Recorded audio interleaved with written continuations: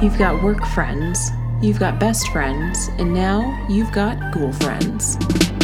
Hello, and welcome to episode 3 of Spooky Stories with Celeste. I'm Celeste. And I'm Caitlin. I always feel weird doing that intro because it's a little bit different. With Celeste, I'm Celeste. How's it going? It's good. Yeah. It's been another rainy day, but It's been a very rainy weekend. Yeah.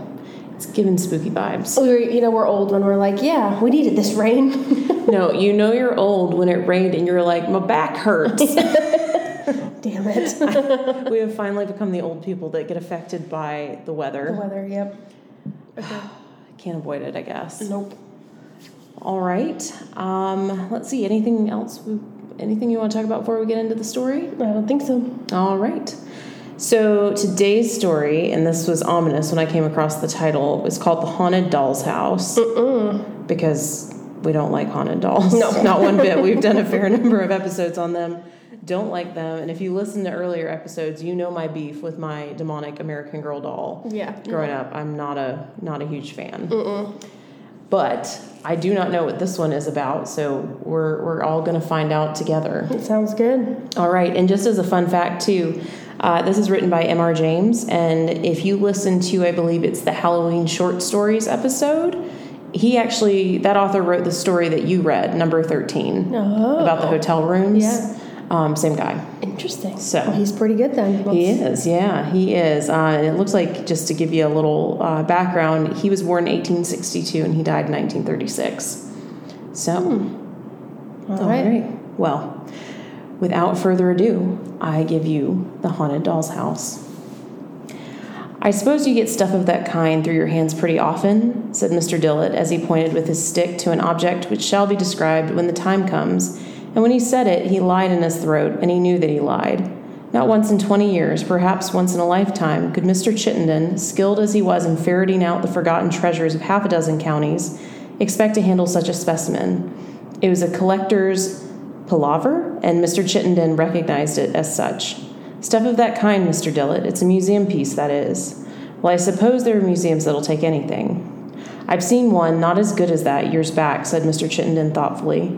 That's not likely to come into the market, and I'm told they have some fine ones of the period over the water. No, I'm only telling you the truth, Mr. Dillett, when I say that if you was to place an unlimited order with me for the very best that could be got, and you know I've got the facilities for getting to know of such things and a reputation to maintain, well, all I can say is that I should lead you straight up to that one and say, I can't do no better for you than that, sir.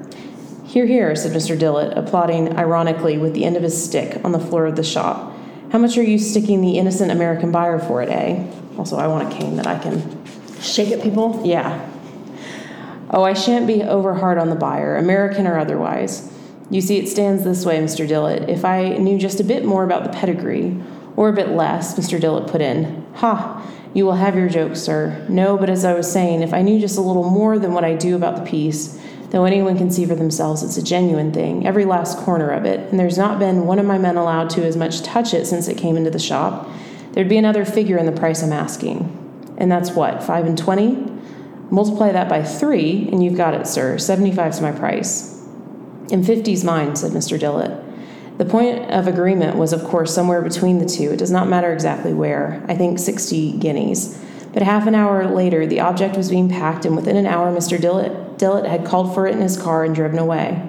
Mr. Chittenden, holding the check in his hand, saw him off from the door with smiles and returned, still smiling, into the parlor where his wife was making tea.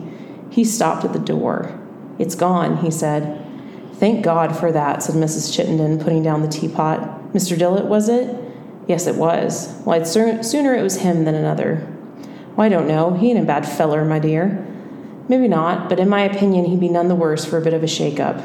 Well, if that's your opinion, it's my opinion he's put himself into the way of getting one. Anyway, we shan't have no more of it, and that's something to be thankful for. Okay, so clearly something has gone on, because they're happy to get rid of whatever, I'm assuming the dollhouse. Yeah. And so Mr. and Mrs. Chittenden sat down to tea. And what of Mr. Dillett and his new acquisition? What it was, the title of the story will have told you. What it was like, I shall have to indicate as well as I can. There was only just room enough for it in the car, and Mr. Dillett had to sit with the driver And he also had to go slow, for though the rooms of the doll's house had all been stuffed carefully with soft cotton wool, jolting was to be avoided in the view of the immense number of small objects which thronged them, and the 10-mile drive was an anxious time for him, in spite of all the precautions he insisted upon.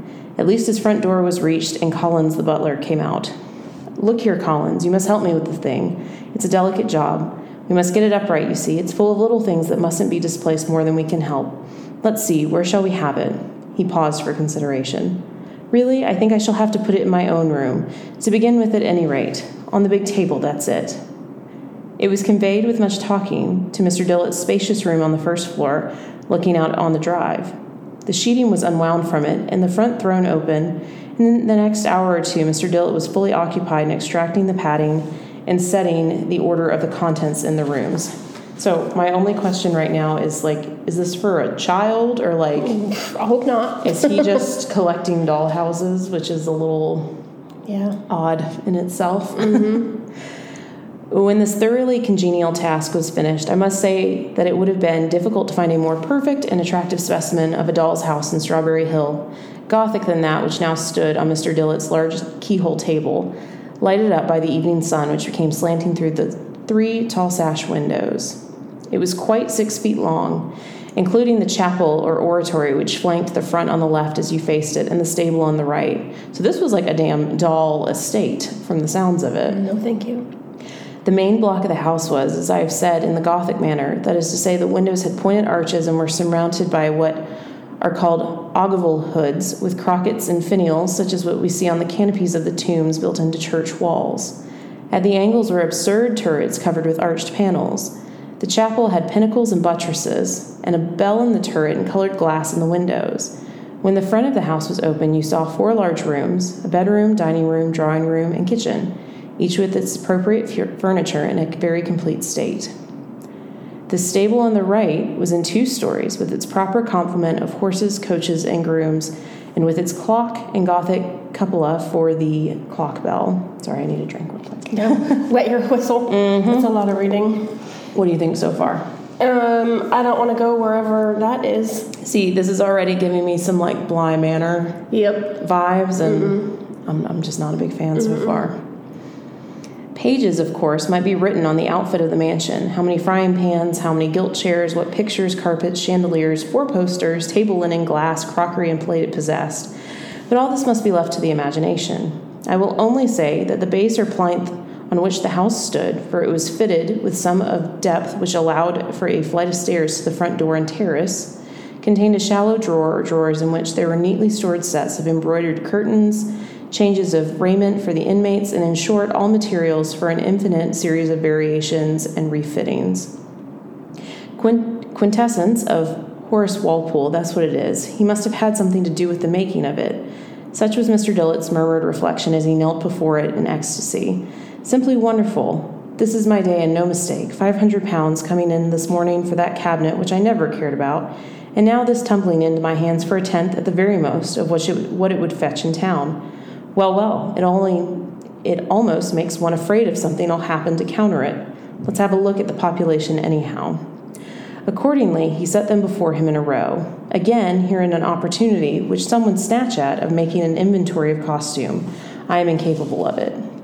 There was a gentleman and lady in blue satin and brassard, respectively. There were 2 children, a boy and a girl. There was a cook, a nurse, a footman, and there were stable servants, 2 positions, a coachman, and 2 grooms. Anyone else? Yes, possibly. The curtains of the 4-poster in the bedroom were closely drawn around all 4 sides of it, and he put his finger in between them and felt the bed. He drew the finger back hastily, for it seemed as if something had not stirred, perhaps, but yielded in an odd live way as he pressed it. Then he put back the curtains, which ran on rods in the proper manner, and extracted the bed, a white-haired old gentleman in a long linen nightdress, and laid him down by the rest. The tale was complete. Dinner time was now near, so Mr. Dillett spent but 5 minutes putting the lady and children into the drawing room, the gentleman into the dining room, the servants into the kitchen and stables, and the old man back into bed. He retired into his dressing room next door, and we hear and see no more of him until something like 11 o'clock that night. So it's weird because in reading this, I keep thinking these are actual people he's describing, because like the descriptions of the dollhouse are so Real. vivid. Because I bet they are real. Yeah, this is giving some like Bly Manor vibes for certain. His whim was to sleep surrounded by some of the gems of the collection. The big room in which we have seen him contained his bed, bath, wardrobe, and all the appliances of dressing were in a commodious room adjoining. But his four-poster, which itself was a valued treasure, stood in the large room where he sometimes wrote, and often sat and even received visitors. Tonight he repaired it in a highly complacent frame of mind. There was no striking clock within earshot, none on the staircase, none in the stable, none in the distant church tower. Yet it is indubitable that Mr. Dillett was startled out of a very pleasant slumber by a bell tolling 1. He was so much startled that he did not merely lie breathless with wide-open eyes, but he actually sat up in bed. He never asked himself till morning hours how it was that, though there was no light at all in the room, the doll's house on the keyhole table stood out with complete clearness. But it was so. The effect was that of a bright harvest moon shining full on the front of a white stone mansion. A quarter of a mile away it might be, and yet every detail was photographically sharp. There were trees about it, too, trees rising behind the chapel and the house. He seemed to be conscious of the scent of a cool September night. He thought he could hear an occasional thump and stamp and clink from the stables, as of horses stirring, and with another shock he realized that above the house he was looking not at the wall of the room, its pictures, but into the profound blue of a night sky. There were lights, more than one, in the windows, and he quickly saw that this was no four-roomed house with a movable front, but one of many rooms and staircases, a real house, but if as seen through the wrong end of a telescope. "You mean to show me something," he muttered to himself, as he gazed earnestly on the lighted windows. They would in real life have been shuttered or curtained, no doubt, but as it was, there was nothing to intercept his view of what was being transacted inside the rooms. 2 rooms were lighted, one on the ground floor, to the right of the door, one upstairs on the left, the first brightly enough, the other dimly. The lower room was in the dining room. A table was laid, but the meal was over, and only wine and glasses were left on the table. The man in the blue satin and the woman of the brocade were alone in the room, and now they were talking very earnestly, seated close together at the table, their elbows on it, every now and again stopping to listen, as it seems. Once he rose, came to the window, and opened it, and put his head out and hand to his ear. There was a lighted taper and a silver candlestick on a sideboard. When the man left the window, he seemed to leave the room also, and the lady, taper in hand, remained standing and listening. The expression on her face was that of one striving her utmost to keep down a fear that threatened to master her in succeeding. It was a hateful face, too, broad, flat, and sly. Now the man came back, and she took some small thing from him and hurried from the room. He, too, disappeared, but only for a moment or two. The front door opened slowly, and he stepped out and stood on top of the perron, looking this way and that, then turned towards the upper window that was lighted and shook his fist. So if I'm following this is like what's happening in the dollhouse. It's like almost become... It's some like cross between Bly Manor and fucking Toy Story. Yes, yeah. That's kind of what I was thinking too. It was time to look at that upper window. Though through it was seen a 4-post bed, a nurse or other servant, and an armchair, evidently sound asleep, and in the bed an old man lying, awake, and one would say anxious, from the way in which he shifted about and moved his fingers, beating tunes on the coverlet. Beyond the bed a door had opened. Light was seen on the ceiling, and the lady came in. She sat down her candle on the bed, came to the fireside, and roused the nurse. In her hand she had an old-fashioned wine bottle, and readily uncorked. The nurse took it, poured some of the contents into a little silver saucepan, added some spice and sugar from the castors on the table, and set it warm on the fire. Meanwhile, the old man in the bed beckoned feebly to the lady, who came to him, smiling, took his wrist as if to feel his pulse, and bit her lip as in consternation. He looked down at her anxiously, then pointed to the window and spoke. She noted and did as the man had done, opened the casement and listened, perhaps rather ostentatiously, then drew in her head and shook it, looking at the old man, who seemed to sigh. By this time the posset on the fire was steaming, and the nurse poured it into a small silver bowl and brought it to the bedside. The old man seemed disinclined for it and was waving it away, but the lady and nurse together bent over him and evidently pressed it upon him. He must have yielded, for they supported him in a sitting position and put it to his lips. He drank most of it in several draughts, and they laid him down. The lady left the room, smiling goodnight to him, and took the bowl, the bottle, and the silver saucepan with her. The nurse returned to the chair, and there was an interval of complete quiet. Suddenly, the old man started up from the bed, and he must have uttered some cry, for the nurse started out of her chair and made it one step to the bedside. He was a sad and terrible sight, flushed in the face almost to blackness, his eyes glaring whitely, both hands clutching his heart and foam at his lips. For a moment the nurse left him, ran to the door, flung it open, and one supposes screamed aloud for help, then darted back to the bed and seemed to feverishly try to soothe him, to lay him down. But as the lady, her husband, and several servants rushed into the room with horrified faces, the old man collapsed under the nurse's hands and lay back, and the features, contorted with agony and rage, relaxed slowly into calm. I think they poisoned him, because they just made him drink something, and then he's having a moment. A few minutes later, lights showed out to the left of the house, and a coach with flambeau drove to the door. A white-wigged man in black got nimbly out and ran up the steps, carrying a small leather trunk-shaped box. He was met in the doorway by the man and his wife, and she, with her handkerchief clutched between her hands, he with a tragic face but retaining self-control.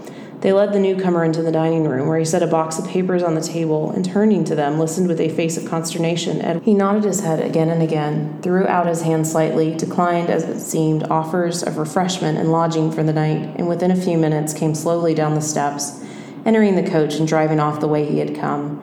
As the man in blue watched him from atop the stairs, a smile not pleasant to see stole slowly over his fat white face. Darkness fell over the whole scene as the lights of the coach disappeared. But Mr. Dillett remained sitting up in the bed. He had rightly guessed there would be a sequel. The house front glimmered out again before long, but now there was a difference. The lights were in the other windows, one at the top of the house, the other illuminating the range of colored windows in the chapel. How he saw through these is not quite obvious, but he did. The interior was as carefully furnished as the rest of the establishment, with its minute-red cushions on the desk, its Gothic stall canopies, and its western gallery and pinnacled organ with gold pipes. On the center of the black and white pavement was a bier. 4 tall candles burned at the corners. On the bier was a coffin covered with a pall of black velvet. As he looked, the folds of the pall stirred. It seemed to rise on one end. It slid downwards. It fell away, exposing the black coffin with its silver handles and nameplate. One of the tall candlesticks swayed and toppled over. Asked no more, but turned, as Mr. Dillett hastily did, and look in the lighted windows at the top of the house, where a boy and girl lay in 2 truckle beds, and a 4-poster for the nurse rose above them. The nurse was not visible for the moment, but the father and mother were there, dressed now in mourning, but with very little sign of mourning in their demeanor. Instead, they were laughing and talking, a good deal of animation, sometimes to each other, sometimes throwing a remark to one or the other child, and again laughing at the answers. Then the father was seen to go on tiptoe out of the room, taking with him as he went a white garment that hung on a peg near the door. He shut the door after him. A minute or two later, it was slowly opened again, and a muffled head poked around it. A bent form of a sinister shape stepped across the truckle beds and suddenly stopped, threw up its arms, and revealed, of course, the father, laughing. The children were in agonies of terror, the boy with the bedclothes over his head, and the girl throwing herself out of bed into her mother's arms. Attempts at consolation followed. The parents took the children into their laps, patted them, picked up the white gown, and showed that there was no harm, and so forth, and at last, putting the children back to bed, left the room with encouraging waves of the hand. As they left, the nurse came in, and soon the light died down. Still Mr. Dillett watched, immovable. A new sort of light, not a lamp or candle, a pale, ugly light, began to draw around the door case at the back of the room. The door was opening again. The seer does not like to dwell upon what he saw entering the room. He says it might be described as a frog, the size of a man, but it had scanty white about its head. It was busy about the truckle beds, but not for long. The sounds of cries, faint, as if coming from a vast distance, but even so, infinitely appalling, reached the ear. There were signs of hideous commotion all over the house. Lights moved along and up. Doors opened and shut, and running figures passed the windows. The clock in the stable turret told 1, and the darkness fell again. It was only dispelled once more to show the house front. At the bottom of the steps, dark figures were drawn up in 2 lines, holding flaming torches. More dark figures came down the steps, bearing first one, then another small coffin, and the lines of torchbearers with the coffins between them moved silently onward to the left. The hours of night passed on, never so slowly, Mr. Dillett thought. Gradually, as he sank down from sitting to lying in his bed, he did not close an eye, and early the next morning he sent for the doctor. The doctor found him in a disquieting state of nerves and recommended sea air. That sounds very German. It does sound sure. Thinking that. To a quiet place on the East Coast, he had accordingly repaired by easy stages in his car. One of the first people he met on the seafront was Mr. Chittenden, who, it appeared, had likewise been advised to take his wife away for a bit of change. Mr. Chittenden looked somewhat askance upon him when they met, and not without cause. "Well, I don't wonder at you being a bit upset, Mr. Dillett." "What? Yes, well, I might say horribly upset, to be sure, seeing what me and my poor wife went through ourselves. But I put it to you, Mr. Dillett, one of these two things. Was I going to scrap a lovely piece like that on the one, and was I going to tell customers I'm selling you a regular picture palace drama in real life of the olden time, billed to perform regularly at 1 o'clock a.m.? What would you have said to yourself? And the next thing you know, 2 justices of the peace in the back parlor and poor Mr. and Mrs. Chittenden off in a spring cart to the county asylum, and everyone in the street saying, 'I thought it would come to that. Look at the way the man drank.' And me next door but one, to a total abstainer, as you know. Well, there's my position. What? Me have it back in the shop? Well, what do you think? No, but I'll tell you what I will do. You shall have your money back, bar the £10 I paid for it, and you make what you can." So basically, he's like confronting him, and he's like, "What the fuck did you sell me?" Later in the day, in what offensively is called the smoke room of the hotel, a murmured conversation between the two went on for some time. "How much do you really know about that thing and where it came from?" "Honest, Mr. Dillett, I don't know the house. Of course, it came out of the lumber room of a county house, as anyone could guess. But I'll go so far as to say this, that I believe it's not 100 miles from this place. Which direction and how far, I've no notion. I'm only judging by guesswork. The man as I actually paid the check to ain't one of my regular men, and I've lost sight of him. But I have the idea that this part of the country was his beat, and that's every word I can tell you. But now, Mr. Dillett, there's one thing that rather physics me. That old chap, I suppose you saw him drive up the door. I thought so now would be a medical man, do you take it? My wife would have had it so, but I stuck to it that was a lawyer, because he had papers with him, and the one he took out was folded up." "I agree," said Mr. Dillett. "Thinking it over, I came to the conclusion that was the old man's will, ready to be signed." "Just what I thought," Mr. Chittenden said, "and I took it that it would have cut out the young people, eh? Well, it's been a lesson to me, I know that. I shan't buy no more doll houses, nor waste no more money on the pictures. And as to this business of poisoning Grandpa, well, if I know myself, I never had much of a turn for that. Live and let live. That's been my motto throughout life, and I ain't found it a bad one." Filled with elevated sentiments, Mr. Chittenden retired to his lodgings. Mr. Dillett next day repaired to the local institute, where he hoped to find some clue to the riddle that absorbed him.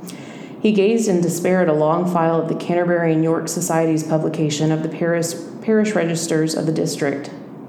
No print resembling the house of his nightmares was among these on the staircase and in the passages. Disconsolate, he found himself at last in a derelict room, staring at a dusty model of a church in a dusty glass case.